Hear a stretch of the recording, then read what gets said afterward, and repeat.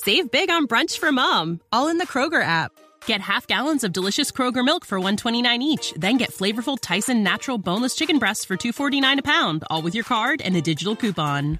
Shop these deals at your local Kroger today, or tap the screen now to download the Kroger app to save big today.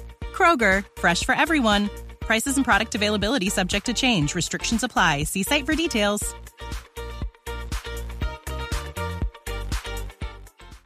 The big message for me, and one that I find that therapists find very encouraging, is that we are at a time in our science when we know that it's very beneficial to be with a safe other, and especially one who is not there to use you in some way. If that's a genuine, safe relationship, your body will know it, and your patient's body, your client's body, can respond and heal itself.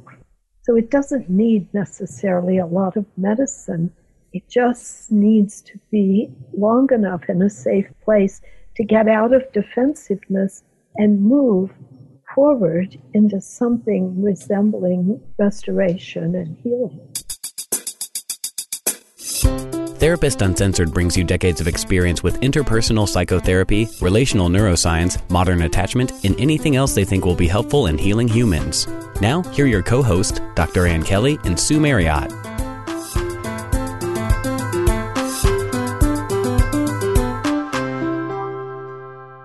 Hey, we're super psyched today to bring you guys everything you ever wanted to know about the neuropeptide oxytocin. And if you think that you're not interested in oxytocin, you may be mistaken. It is a little chemical molecule in your brain that is responsible for all the good stuff. The feels, awe, the feeling that you get when you're in love, when you see that piece of art, when you are with your baby, when your baby looks at you, when your dog looks at you, all those kinds of things. We have the incredible privilege of having a really in-depth conversation with Dr. Sue Carter today. She's the director of the Kensi Institute and professor of biology at Indiana University. She also has held the position of professor of psychiatry at the University of North Carolina, and a whole bunch of other very impressive sounding things, all related to biology, ecology, ethology, psychology. She basically identifies kind of bordering between biology and psychology, not fitting neatly in either one in particular. She's authored over 275 articles, including 5 books. The most recent book, Attachment and Bonding, A New Synthesis, is out now. And basically she's done a ton of lab work on the role of oxytocin and vasopressin in social bond formation. You might think about prairie voles. That was her. She's the one that kind of launched much of this. So today we are pleased to bring you the conversation that Sue Marriott, which is me, co-host, had with Dr. Sue Carter. And by the way, she says right off the bat that she has been married to Steve Porges for 50 years. Listeners to our show will know and smile at this because Dr. Steve Porges is another just hero in the field that has changed a lot of our practices and the way that we think of relational behavior. Oh, and one last thing. I did incorporate listener questions into this conversation. They're both kind of embedded in the conversation. She had all the questions before we started, and we kind of worked them in, and then we specifically asked a few at the very end. So if you sent in questions, know that that definitely informed our conversation. And without further ado, I bring you Dr. Sue Carter. I am so delighted to welcome you, Dr. Carter, to Therapist Uncensored. Hi, Sue. It's a pleasure to be here. I am extremely happy to see people interested in oxytocin. It's pretty much my life's work. I began to study it when my first son was born, exactly 40 years ago, and I was given oxytocin, and I asked only one question: what's this doing to the baby? And I found not only had that question not been asked, but nobody had even bothered to ask what happens to a mother when she gets extra oxytocin. So I became, probably increasingly with time, more obsessed by trying to answer my own questions about oxytocin and how it worked. My background is biology. I was originally a behavioral biologist, I began to study neuroscience and the neuroscience of behavior really at the kind of dawn of that work in about 1970, the same year that Steve Porges and I were married. I've been an academic off and on throughout my entire career. I have mostly worked at this intersection between psychology and biology, so I perhaps don't fit well into either category. But it's a very exciting time to be trying to understand the biology of behavior. And I have to apologize before we start by saying that many of the questions that you have, I have too, and I can't answer them because the research is so insufficient. But it's growing. There are 28,000 articles on PubMed. When you open, just put in the word oxytocin. So I'm not alone anymore. In the beginning, I was out there all by myself. And now there are thousands, tens of thousands of scientists all over the world trying to understand the mysteries and the biology of this amazing system. What I thought was maybe we could jump right in. We're going to be talking about, I call it my favorite neuropeptide. But could you tell us what oxytocin is to launch us? Okay, so let's talk a little bit about how oxytocin came to be what I think is the most important hormone in our whole battery of biochemical processes. Oxytocin is very old. It's been around between 150 to 100 million years. But it's modern in the sense that its precursors, the things that led up to it, seem to have appeared about 600 million years ago. Now, these are unimaginable periods of time, but they're time during which life on Earth evolved. And we first evolved a kind of set of simple chemical events, processes, which then were modified by, we presume, evolution to give us protective molecules that, as we got to the point of being mammals, allowed us to be both social and to protect ourselves at the same time. So this is a complicated task. How can you take care of others and yourself? And the body took these old molecules that it had been evolving, refining, developing for this 600 million years, and in this most modern version of the story, began to create a molecule that allowed connection, that allowed us to be social and connect with others.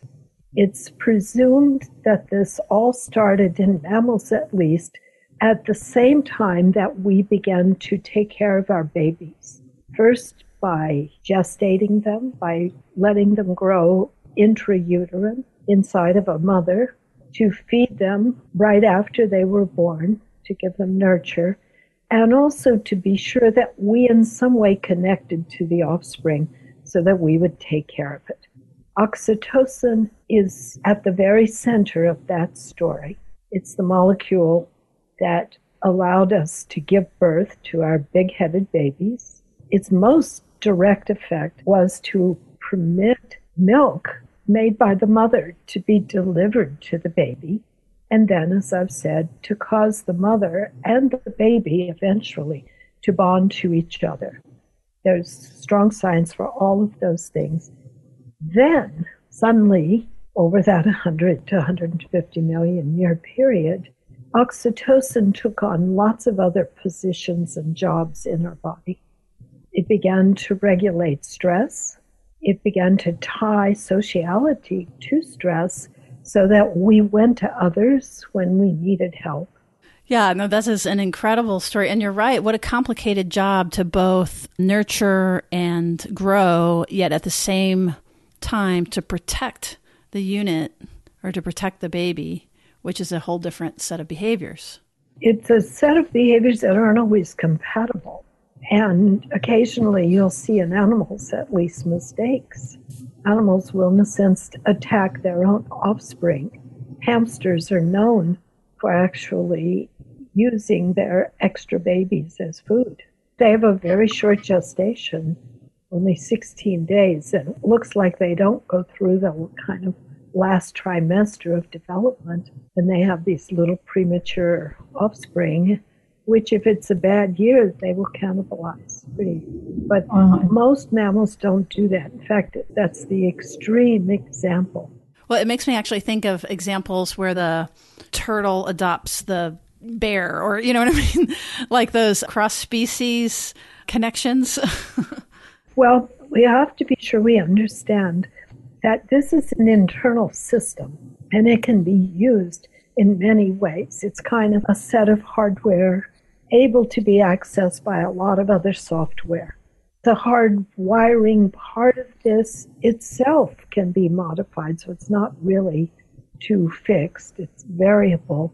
And in fact, that's one of oxytocin's, probably one of its primary talents, is that it can be changed by experience. And that's such an important part of this. We're going to begin to talk at some point about clinical application. But I think about adoption, and particularly adopting children that have not had a nurturing environment initially, so that they miss that window of what would normally be hopefully a good enough bond. So then they don't naturally get the turn towards impulse from that. They don't get the pleasure from that in the same way. What's nice about thinking about complex problems like adoption or developing new relationships, if we go beneath the surface and think about them in terms of physiology, we start to come up with novel ways of looking at what we consider very serious human problems. So let's say children taken out of orphanages. In Europe, it was common in Romania, for example, as you may know, for children to be essentially sold to Western families. And those babies were at risk because they didn't have consistent caretaking of any kind. Not only did they not have their own mother who had been taken away from them at birth, but even the people taking care of them were deliberately rotated so they wouldn't attach to the babies. Those babies were definitely a lot for parents who adopted them with all good intention. A very great deal of work was needed and patience on the part of the parents. Some cases, these examples weren't very successful. But the system that was in that case most disturbed was the baby system. You can also have cases, sort of clinical cases, where mothers, they are not able to mother because their systems aren't aligned. They may be in a state of fear. They may be themselves physiologically unable to show attachment. We have a very sophisticated, almost foolproof system that works under what we might consider natural conditions and works pretty well even when things are not ideal. So humans attach to adopted babies. They attach to other humans that aren't their own babies. They attach to pets. Pets are wonderful because ideally, at least, they're going to give you back unconditional love, where humans, it's a little bit unpredictable what you'll get when you're interacting with another human. Anyway, we have a wonderful system. It's based on this old hormone. It's been used and reused for many purposes. So it's part of the immune system. Oxytocin is part of the autonomic nervous system. It plays a role in food intake. There just isn't anything that I know of where there hasn't been some kind of use and reuse of this molecule. That's incredible. And the tone in which you're speaking of it already is bringing me hope, because sometimes when you read about neuroscience and the power of neglect and trauma, the news is so just painful and so bad in some ways as far as the effect on our bodies. But right off the bat, you're already talking about it being malleable and pretty adaptive. Extremely adaptive. We wouldn't be here, you and I wouldn't be having this conversation if we didn't have oxytocin. First, we wouldn't have been able to be born historically. Now you can be born lots of ways. You can leave the mother more than just through the vaginal canal. But we wouldn't have had someone take care of our ancestors. It just goes on and on. But it had to be adaptive because the world has always been full of challenges. We think sometimes we're living in the most challenging time ever, and maybe that's true. Right now, maybe. But we are adapting. Mothers are adapting. I saw a news article this week about mothers who were COVID positive who were being allowed to nurse their babies. At first, they thought this was maybe too dangerous, but in fact, it doesn't seem to be from the baby's point of view. And being a lactating mother would give that woman a different physiology, potentially a very protective physiology to protect her from a virus. So if you look at this, no matter which way, you can keep turning this molecule and its functions, and you always find something that worked. That's evolution's best quality. It always gives you something that's functional under at least one set of circumstances. It's just a tall order. That is a lot of things that it needs to do, but it's fascinating that it's associated, it sounds like, with most of the systems in the body. Well, first, it's a molecule that's made, at least in mammals, it's made in the brain, in the hypothalamus, in one of the oldest parts of the brain. And it works in the brain on very special receptors that are located in the areas that regulate the autonomic nervous system, as I mentioned. So that's a big connection. Oxytocin plays really a major role in regulating the parasympathetic nervous system and the vagus. And the ventral vagal complex that Dr. Stephen Porges talks about is regulated almost certainly by oxytocin. So they're one system. Even though they evolved separately, they've somehow joined up in a kind of partnership that's helped us survive as a species and made us incredibly adaptive.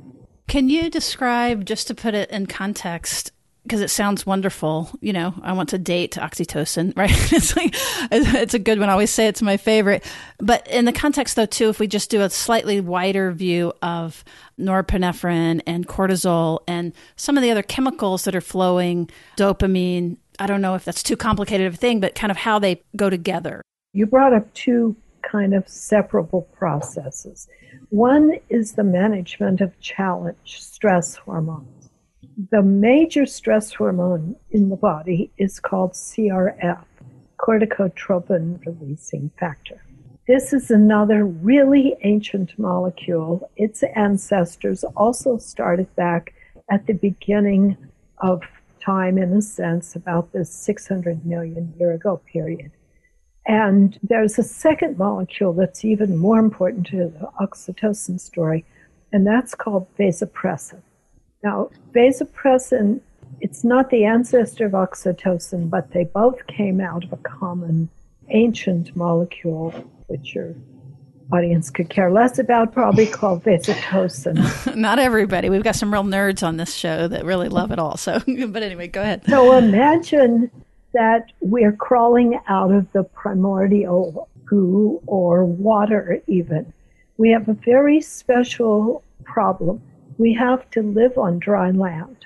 And the first problem is to retain or keep water inside of ourselves. Suppose we're just the simplest possible organism you can imagine, maybe even a single cell.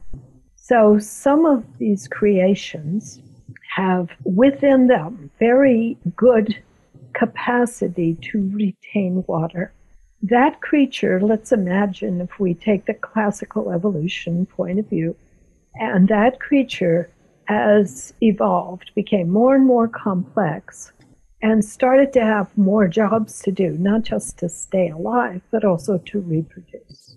Then we sort of zoom forward, as I've said, about 600 million years to modern times, and we have creatures that have to manage not just survival and reproduction, but also the complexity of a very large body with a big brain, complex nervous system, and so forth. Now, oxytocin like molecules were there in the beginning of this story. And nature just kept tweaking them, and especially the receptors. They don't work by themselves. They work on larger molecules that are sitting mostly on cell membranes. And so the oxytocin goes up to that membrane, sort of knocks on the door, attaches itself in some way to a receptor. And that receptor sends a message to the cell nucleus about what to do next. So you can use this kind of simple model with a few basic molecules, which we'll come back to your question in a second, to do an infinite number of tasks. Now, the one that's most interesting to most therapists, frankly, is the task of allowing us to be social, or at least not excessively defensive. So remember, everything started with sort of defending our cell membranes and staying alive. And now we've come through this incredibly long period of time to a point that we have a lot more interesting and complicated things to do, like talk or build buildings or create. Yeah. Yeah, to be creative. How are we going to do that? Well, we are doing that because we have a huge brain.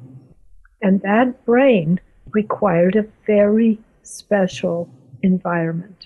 That's where the nurturing of the baby inside the mom was important. Mammals have big brains.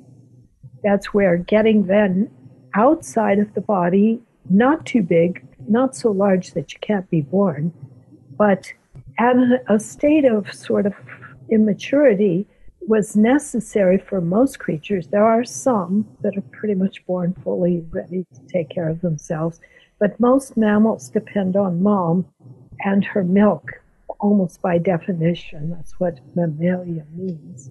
We are those creatures that drink our mother's milk. So we had this balancing act that took a very long time to sculpt, and in fact came out in many forms. So if you look at the various mammals on Earth, you see all kinds of variations, from egg-laying mammals to mammals like elephants that have huge babies and take care of those babies for many months or years. Somehow we sort of put together under the surface of all of that a capacity of recognition of other and acceptance of others. So that positive sociality that humans value so much is coming out of this basic old biology. Now, I'm only telling you about oxytocin and this related molecule, vasopressin, for the first few minutes, and then we can answer your dopamine, norepinephrine, and other kinds of questions if you want. But in the process of this development of sort of the ideal mammal, we did not throw away the old molecules. We kept them. One of them, called vasopressin, is especially important because that molecule, which was originally a water retention molecule, became part of our defense system in the most general way. It's part of the system that allows us to show hypervigilance, aggression, and just generally reacting to the environment in a self-defensive manner. But that doesn't give you a complete social system. That's only protecting one of us, me, in the case of that model. But if I want to be we, or I want to be involved with the others, I have to have some mechanism inside of my physiology to allow that to happen. And I think we pretty much understand that that's where oxytocin came into human evolution, or into the evolution of mammals and then humans. There are other molecules you mentioned, like dopamine. Well, oxytocin and dopamine are partners. They work together. Dopamine and oxytocin are sort of the ultimate reward cocktail inside the body. Norepinephrine, epinephrine are actually part of the dopamine scheme. So there are old molecules that we understand that play a role in all aspects of human behavior, and usually those molecules are part of what became ultimately our drug, our battery of pharmacology and drugs. those things like so-called monoamines, serotonin being the one you know the most about. So those kinds of molecules modulate oxytocin. I'm not sure if oxytocin modulates them. I think they're older, and they work to sort of lay down the basis upon which oxytocin can work. The interesting one, the one I'm most interested in personally right now, trying to figure this part of the puzzle out, is how our stress responses got tied to oxytocin. So let me tell you that oxytocin is probably a major stress coping molecule most of the time, but not always. And that makes it a very difficult molecule to turn into a drug, as you can imagine. If it has only one function, that's great. But once something has multiple functions, yeah, like two sides of the sword. Many of our listeners are familiar with Dr. Steve Porges' work on polyvagal. So we talked about social engagement and oxytocin. When I teach it, it's always, there's usually like oxytocin, yay. And then as we drop down, there's this stress system of keeping us safe. And then that goes even further down than that. But you said something about defense and how that, even to keep our cells protected. And so I think you're right. Clinically, what we're most interested in is moving from being defended from a chemical standpoint, even like the defense system being activated. I'm saying it in a weird way, but like to be able to use the molecules that help us disarm and help us open back up. Yeah, so we have a set of molecules, and oxytocin's one of them, that can allow us to give up our defenses. And that is probably the reason we exist as a species, because we can do that. But it's not easy. And we're always kind of on a knife's edge, balancing between defending ourselves and defending a larger collective. It could be a family, could be friends, partners, whatever. And interacting in a positive way with those that are part of our inner group, and possibly rejecting or trying to avoid those who we fear. So I like when I talk about this, often we'll use words like love and fear. Love being kind of a general metaphor for biological processes that the body has access to under ideal conditions that allow us to have growth, restoration, to allow bigger things like creativity to exist. All of those depend on us giving up our defensive states long enough to nurture others, including our offspring, and to nurture our species. We're very good at kind of including others inside of our circles of attachment, because that system, that oxytocin-based system, is designed to do that. It's designed to make us attach. So in fact, we will attach to animals. We will attach to babies that are not our own. We will attach to other people that for whom there's no real reason that we're making those relationships. We're doing it because our bodily state seeks other, wants other, and is rewarded by being with them. So it's a beautifully designed system. It's been refined by hundreds of millions of years of evolution, and it comes in several forms.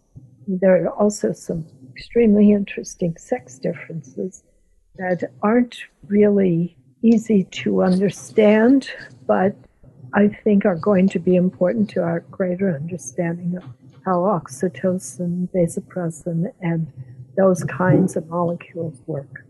One of the things you made me think about, again, I'm thinking about clinical application, is for a while I worked in chemical dependency treatment, and the population specifically were moms who had had their children removed because of their substance use. And to engage the protective system of the parent back to the baby and to get them back into that protective thing, like once they lose the baby, then we really have lost them as far as like their being able to engage them in treatment and stuff. So we were able to use that parental relationship. The protectiveness will naturally come on board again when they have access and when there's proximity and where there's that bond. People are always asking me what's the best way to release oxytocin. Usually it's to be with a safe other, but babies have particularly good features for making us feel that they're safe. They are safe usually. They're not going to hurt us. And they also have this positive sort of rewarding look to them. And the same is true of young animals. Most healthy people find the look of a puppy to be sort of irresistible. So we've got a really beautifully engineered system to attach to those things around us that are safe to attach to. Where it gets tricky is when that which is we're attaching to is not fully safe. It may be partially safe and partially dangerous. This would be the intimate relationships that sort of go wrong. You see individuals who want to be in love, want to have loving relationships, but they've had bad experiences. They've either been neglected or abused, and their body has retracted probably. We know from the few kinds of endocrine studies that have been done in clinical populations that for the most part, abuse or early life stress is going to sort of downregulate the oxytocin system. And you can see that coming early in life, trying to protect the baby, getting that baby lined up as a best guess of what's going to happen next. And the only choice we have is to provide more safety. You can't talk yourself out of being defensive very easily. You have to use our understanding of deep biology to inform us about how to manage people and to let them manage themselves, of course. And it's the $1 million question, right, is how do we use our knowledge of this? Like, what are sort of conscious behaviors, activities? Babies is a great example. I'm especially thinking from an attachment standpoint. Sometimes we have learned to shut down or be very vigilant. So then we're missing some of this, what we could be getting with the oxytocin. How do we move back into that open-hearted place of love versus fear? I think the magic word is safety, real safety. You can't have fake safety because that's unpredictable. And so children raised in a kind of environment of consistency and warmth, that may or may not be their biological parent. Not everybody has the privilege of having a perfect mother or perfect father. That's where our big brains, our cognition comes in.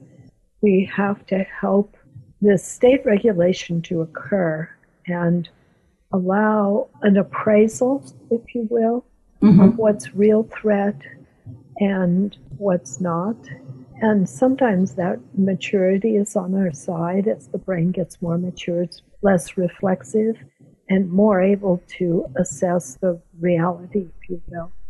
But the biggest problem, as far as I can see, in human behavior is understanding this sort of knife's edge between being prepared to have a good, safe, and positive, productive relationship versus protecting yourself from relationships that are damaging or outright disastrous. And some people go into such a protective mode that they never are able to form good new relationships. And you can't fool Mother Nature. She knows enough to know when to try to protect herself. I love you saying real safety, and that feels so meaningful to me because, I'm imagining the mother with a fake smile. It's like the baby knows right away. Alan Shore talks a lot about right brain experience, and it's kind of like you're saying you can't convince someone that you're safe. I'm asking, does this ring true to you, that it's more the muscles in your face, the tone of voice? Prosody, thank you. Rate of speech. So the body is designed, again, by this ancient sculpturing, based on and developing what we in this family at least, what Dr. Porges likes to call social engagement system. That system is very much influenced by oxytocin. But if you give oxytocin to a person who is in a situation of danger, and this has unfortunately kind of accidentally been done in a number of experiments, those individuals may misperceive the environment. They may even misperceive cues of safety as cues of danger.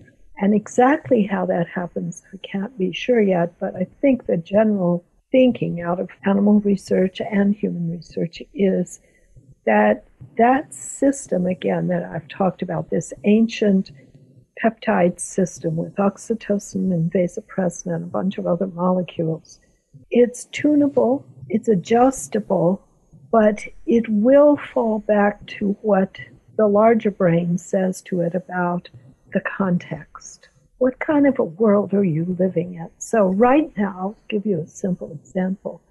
People who are frightened of COVID are not engaging in any kind of social behavior except with safe individuals.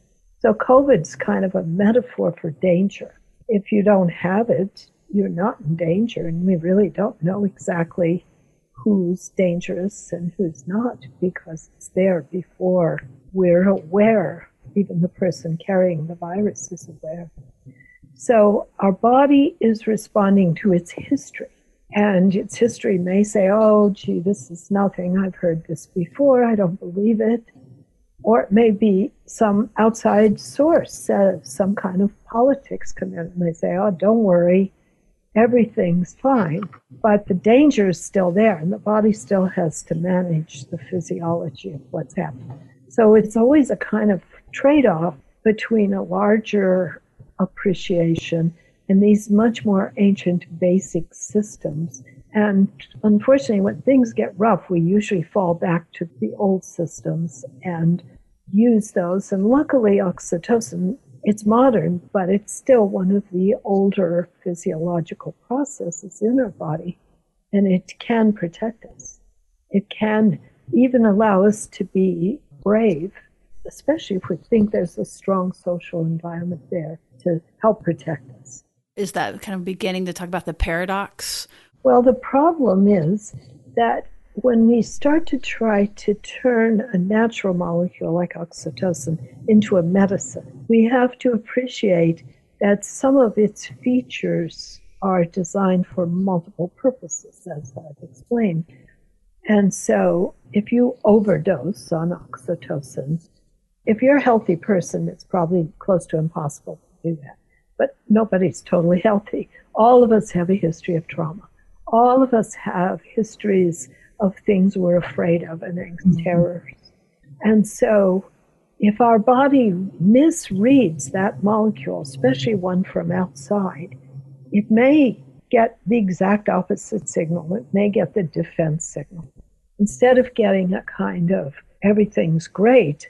So people have worried with oxytocin. There's a literature about whether it makes you gullible, therefore it's dangerous. Well, that's probably not the main danger. The main danger is that in inappropriate situations, it may make you defensive. So your body, when it's producing it, for the most part, does it right. It rarely makes a mistake. But if you start to do medical treatments, and some of the questions your readers wrote in were, where can I get some oxytocin? Can I buy it? Nasal spray, yeah. Put it in the water. Yeah, definitely don't need to put it in the water. It wouldn't last there very long. It's a very fragile molecule. But what you do need to be cautious about, and this applies to all medicine, is that medicines are designed on basic biological systems. Oxytocin, vasopressin, that's a system. It's a system very well tuned to keep us alive and to let us reproduce and be social, to the two laws of nature.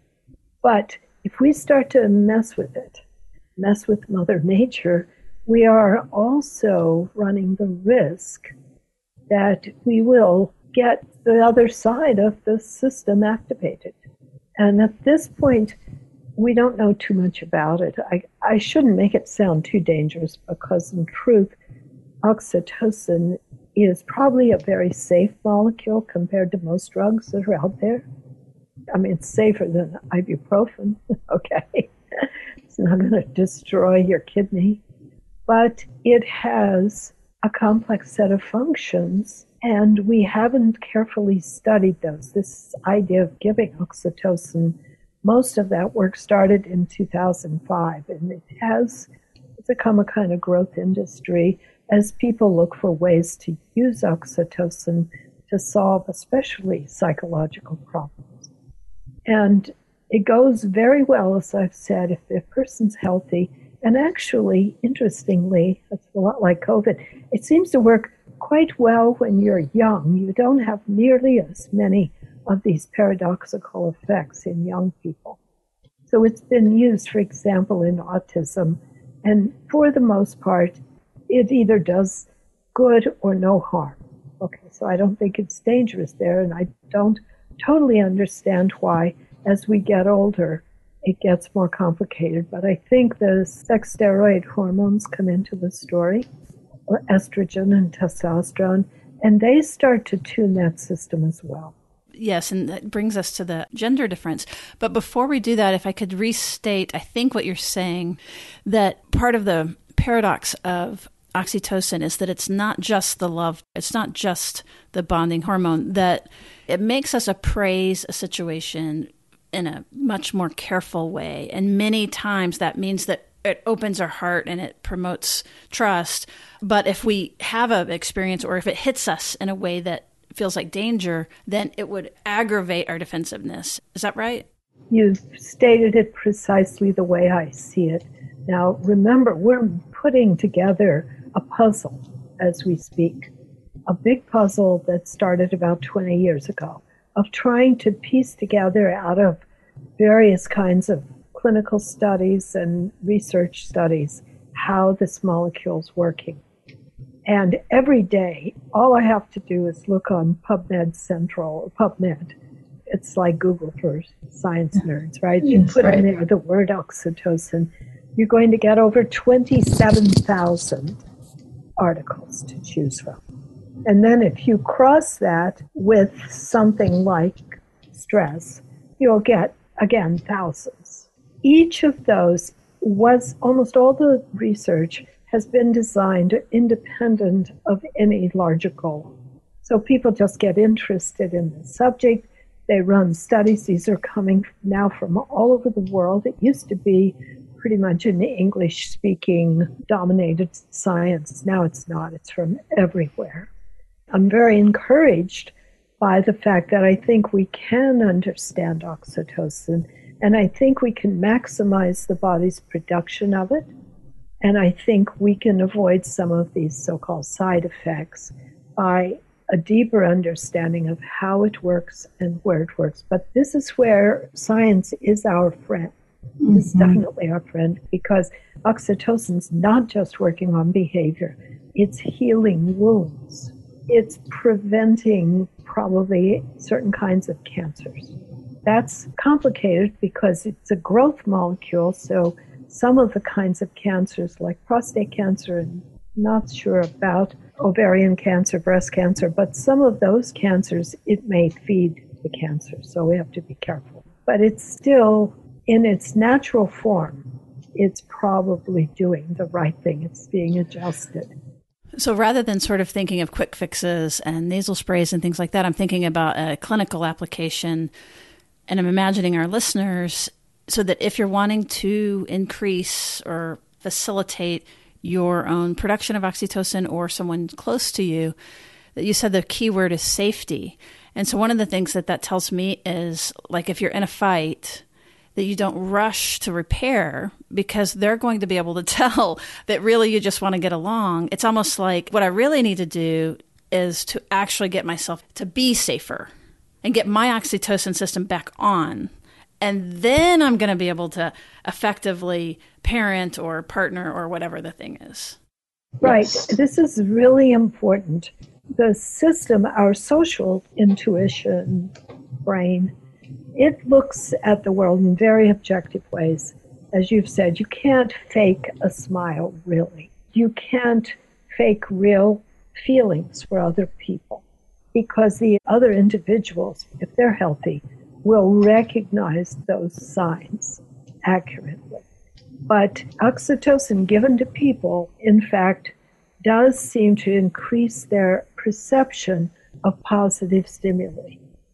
Again, I keep saying healthy people, and I have to use that caveat because the data that are coming out from using intranasal oxytocin seem to fall into two categories. Healthy people, you can do all kinds of apparently magical things. You make people feel good for a while and so forth.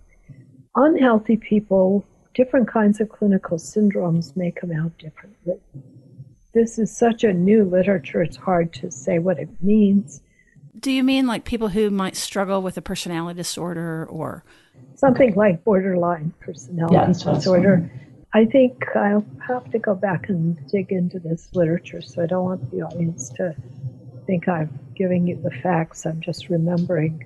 But I think that some cases, borderline individuals had very low oxytocin, but I think there were other studies where it looked rather high. And because these are separate studies and separate individuals, we don't know if there's one pattern here, and we also don't know what they meant by borderline. And, you know, there's a tendency when you're doing research to go out and find a bunch of people and call them what you want them to be. You need them to be for your study, yes. But I would just say that individuals with a history of trauma, others with them, if they're going to use any of these kinds of aids to help them move forward, the most important thing is to have a safe social kind of foundation or network so that if you get a feeling that's paradoxical, you feel afraid, you have a place to kind of come back to. So again, the big message for me, and one that I find that therapists find very encouraging, is that we are at a time in our science when we know that it's very beneficial to be with a safe other, and especially one who is not there to use you in some way. If that's a genuine, safe relationship, your body will know it, and your patient's body, your client's body, can respond and heal itself. So it doesn't need necessarily a lot of medicine. It just needs to be long enough in a safe place to get out of defensiveness and move forward into something resembling restoration and healing. And on that note, we need to take a quick pause to talk about how you might get your own oxytocin. Hey, quick break here to just say that if you are enjoying this conversation about oxytocin and relating and connecting and all the good feels that come from love, you may be wondering about that in your own life. And if you are interested in doing your own therapy, having your own therapist, then we have you covered. We've checked this organization out. It's called BetterHelp. If you're interested in couples, if you are kind of have the COVID depression, as I say, if you know that you have your own work to do and you've been putting it off, now's a great time to call them. I would just look up betterhelp.com/therapist uncensored. That's going to get you 10% off. But basically the process is you go through, you answer a bunch of questions about yourself. That's how they match you with the right therapist. And if for any reason you're unhappy with your therapist, well, you can change. They're going to provide online care, text support, phone support. Basically, just you'll be signing up to have your own therapist. So I hope you check it out. BetterHelp.com/therapist uncensored. All right, back to the show. So we've been referencing testosterone and estrogen and gender differences.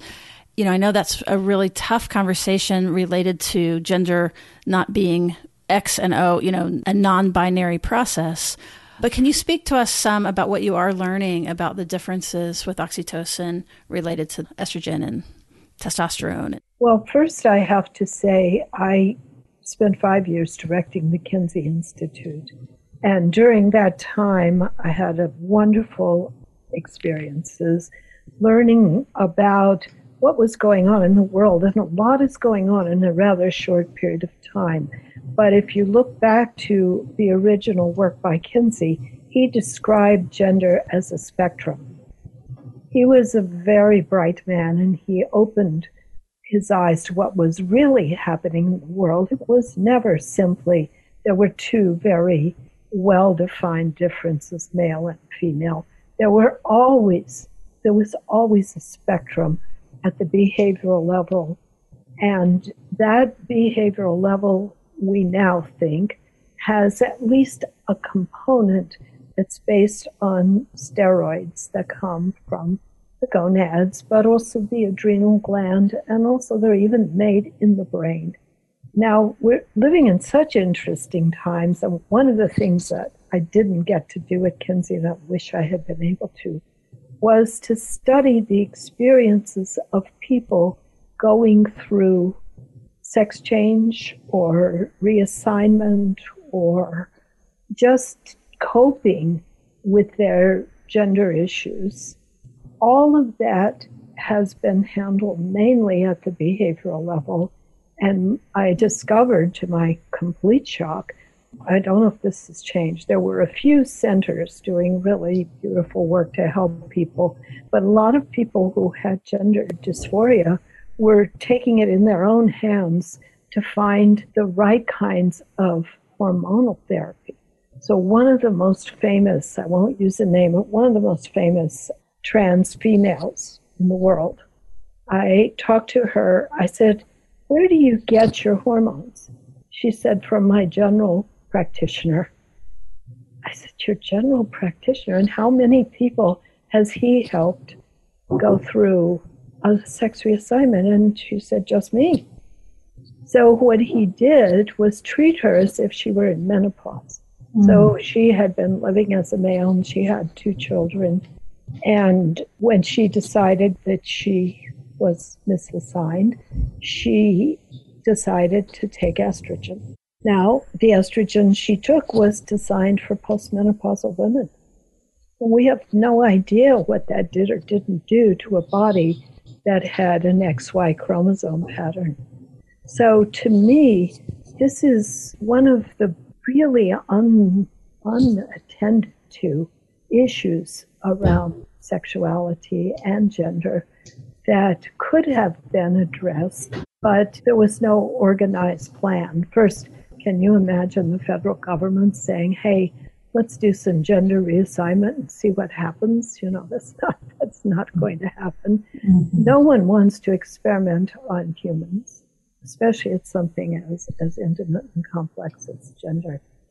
All that said, there are studies, a few, mostly around menopause in women, that show that indeed estrogen postmenopausally did increase oxytocin, at least blood levels. And it also seems to help people go through a transition from very high levels of estrogen premenopausally to postmenopausal low levels. The ones that I think are most interesting and can be tragic are people who have to have their ovaries removed for some reason and go sort of cold turkey. And so when you go through menopause, it's a gradual process. It can take really about 5 to 10 years. But if for some reason the ovary is not functioning or it's cancerous or whatever, they may pull it out. And in those cases, sometimes because there's fear of estrogen, which is a very powerful molecule, the person may wind up getting extra estrogen or not. And in those who don't, there's a pretty drastic hormone withdrawal experience. If oxytocin potentially could be used in that setting, but as far as I know, no one's systematically done that too. And the reason is that oxytocin can cause the growth of certain kinds of cancers itself. Mm-hmm. So you're caught between the devil and the deep blue sea.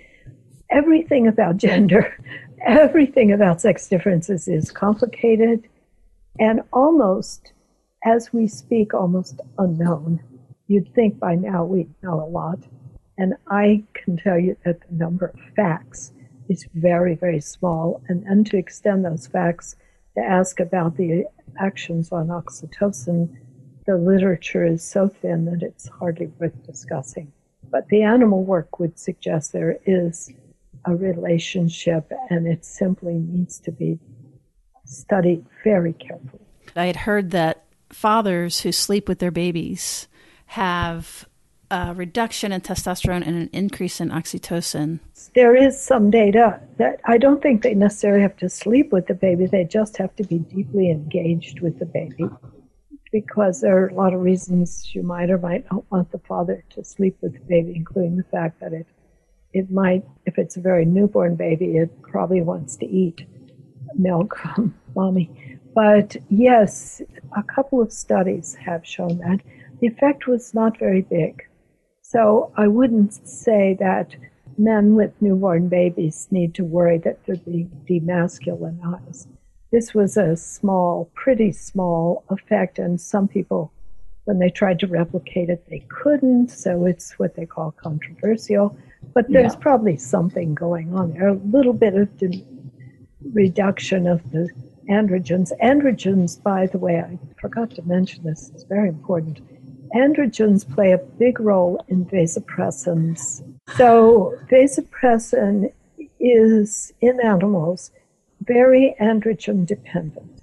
I'm not even sure if this has been studied in humans. You'd say, oh, how could it not be? But we just don't know things. And vasopressin itself is made in an axis in the brain that regulates defensiveness and vigilance. As I told you, it's a really ancient molecule. It's a precursor 600 million years. It probably first appeared in its current form about 250 million years ago.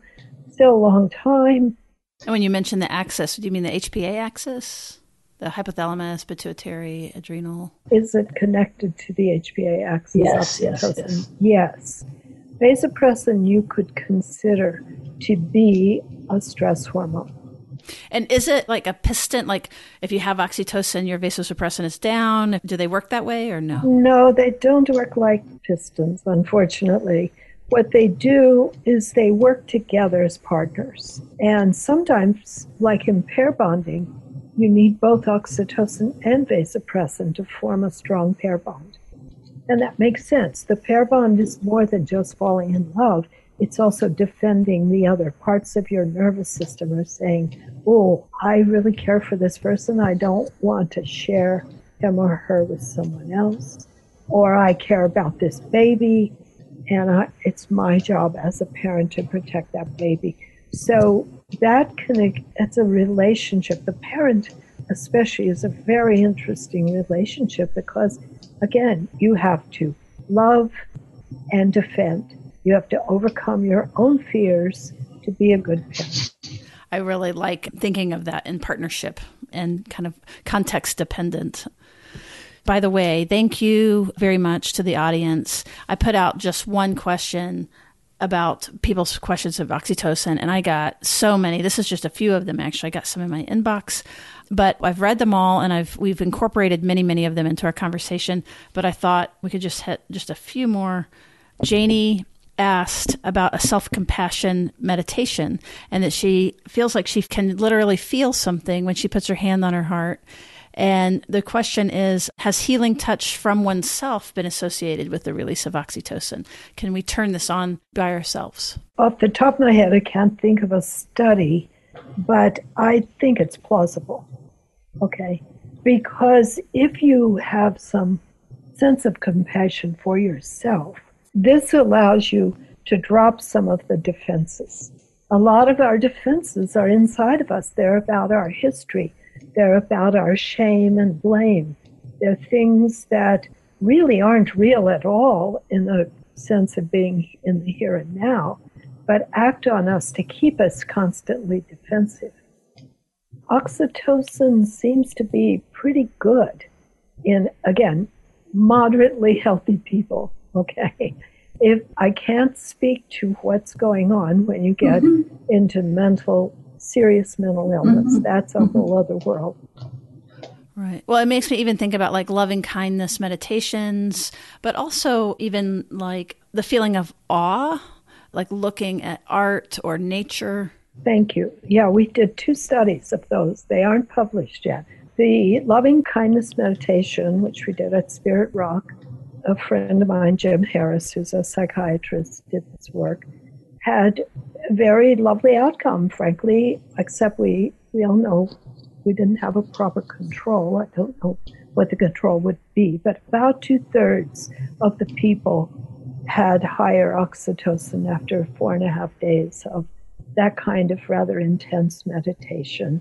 Another third either didn't change or had a slight drop. So that was really encouraging. And I would love to redo that study if any of your audience has some unspent spare change and wants to help us fund a second study. I would love to do that.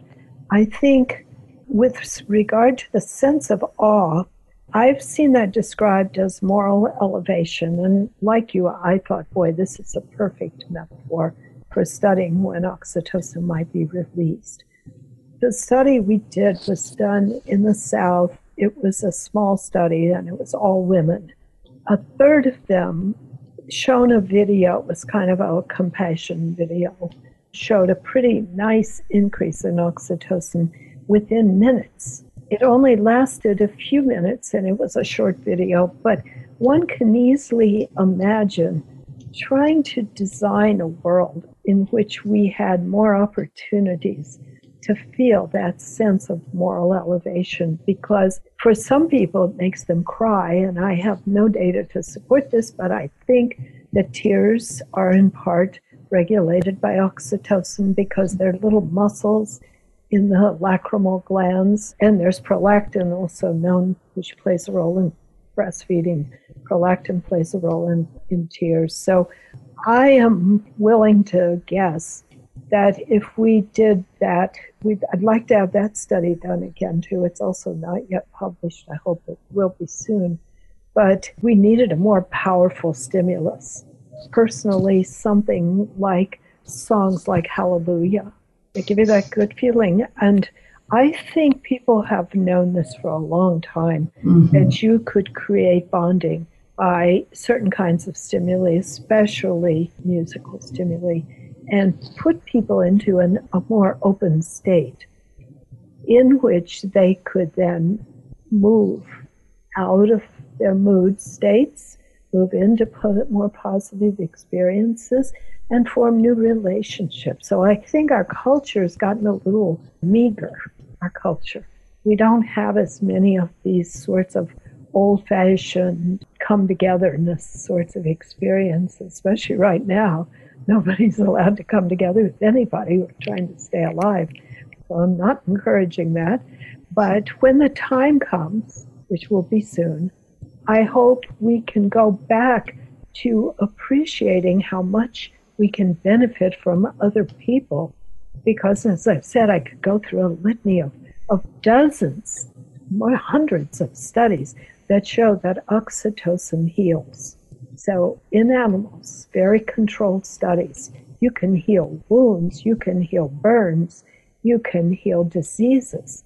So it's sort of the perfect molecule, except that it needs to come from inside our body. That's why therapists love this message, because they can be part of that partnership to allow the body to heal itself. So the question of like putting your hand on your heart and having self-compassion, it actually goes right back to what you said earlier, which was it's about safety. And sometimes we cannot be very safe for ourselves, and we can be so horrible to ourselves. But when we're in that state where we're actually intentionally being compassionate, then we have the key element, which is safety. And there's parts of us that can perceive that, if you will. You're also addressing something, several of the questions had to do with, can you overdose? Is it like an opiate? Can you use it dysfunctionally to avoid problems in a relationship, compulsive masturbation, or being able to do things to try to exploit it, but that it goes bad, basically, is some of the questions. Can you OD on this? Well, this always comes back to understanding the natural history of the molecule. So you can mess up just about anything in the body. I mean, sugar is good, too much sugar is bad. Even fat, we're learning, is good. Too much fat in our diet is bad. Well, this is the same with all natural molecules.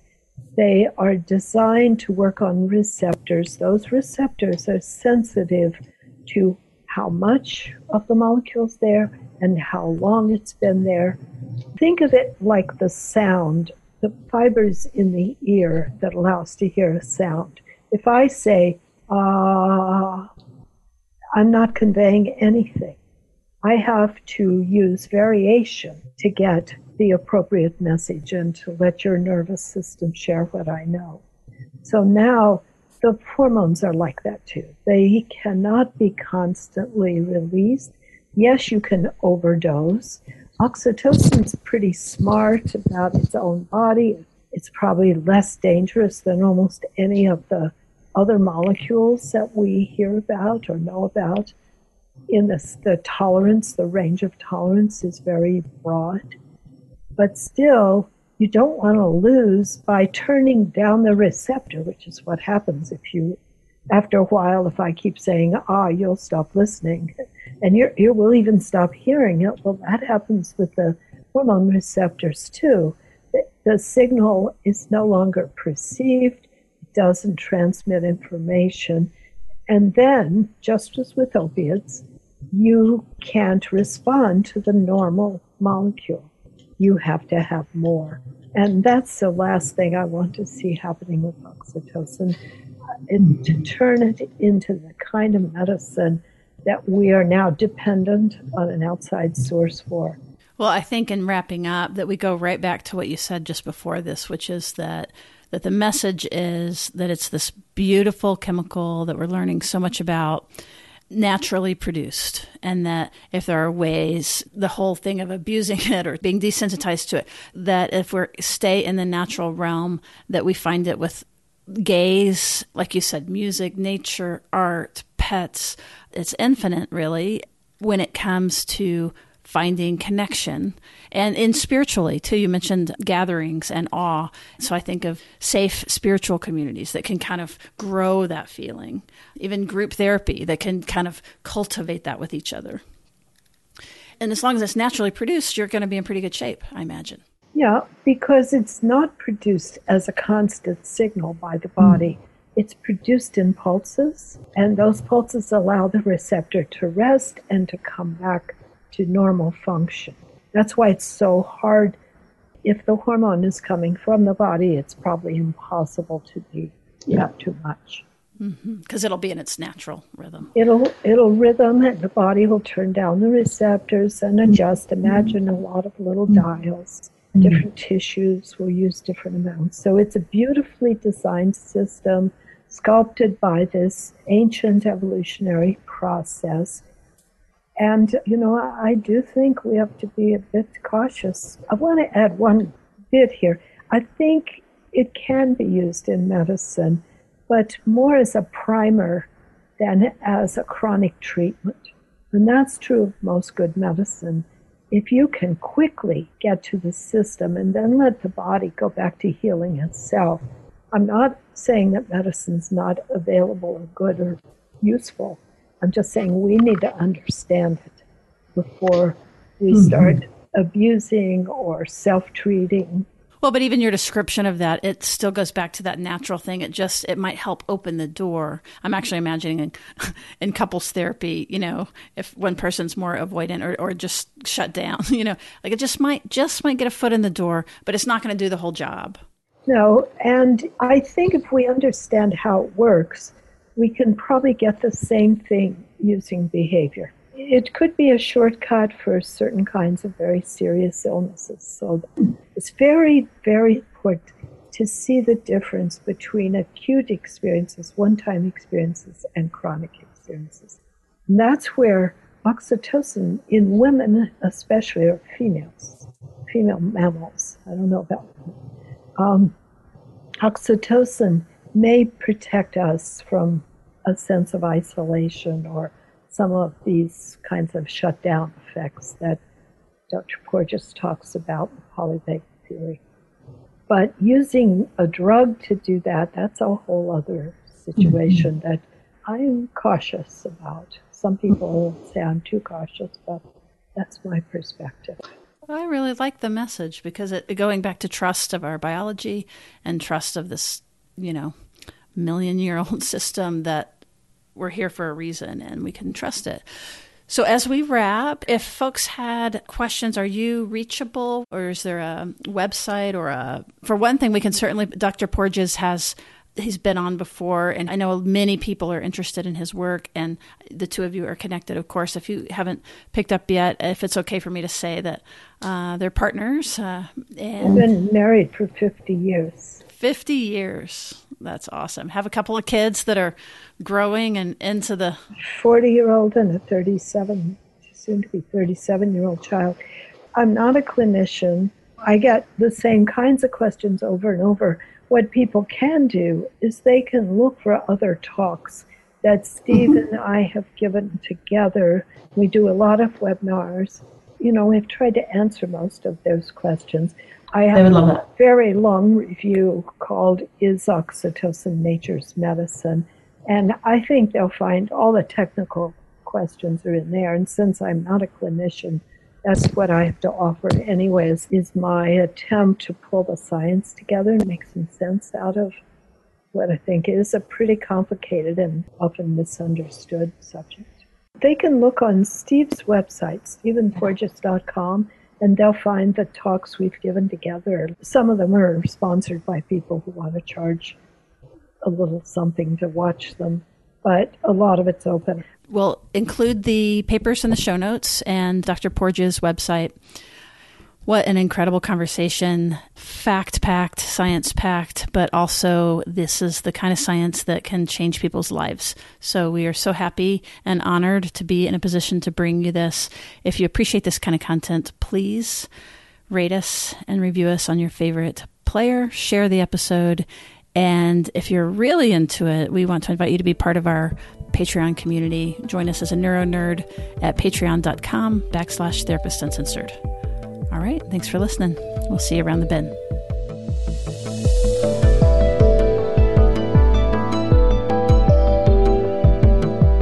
Therapist Uncensored is Ann Kelly and Sue Marriott. This podcast is edited by Jack Anderson.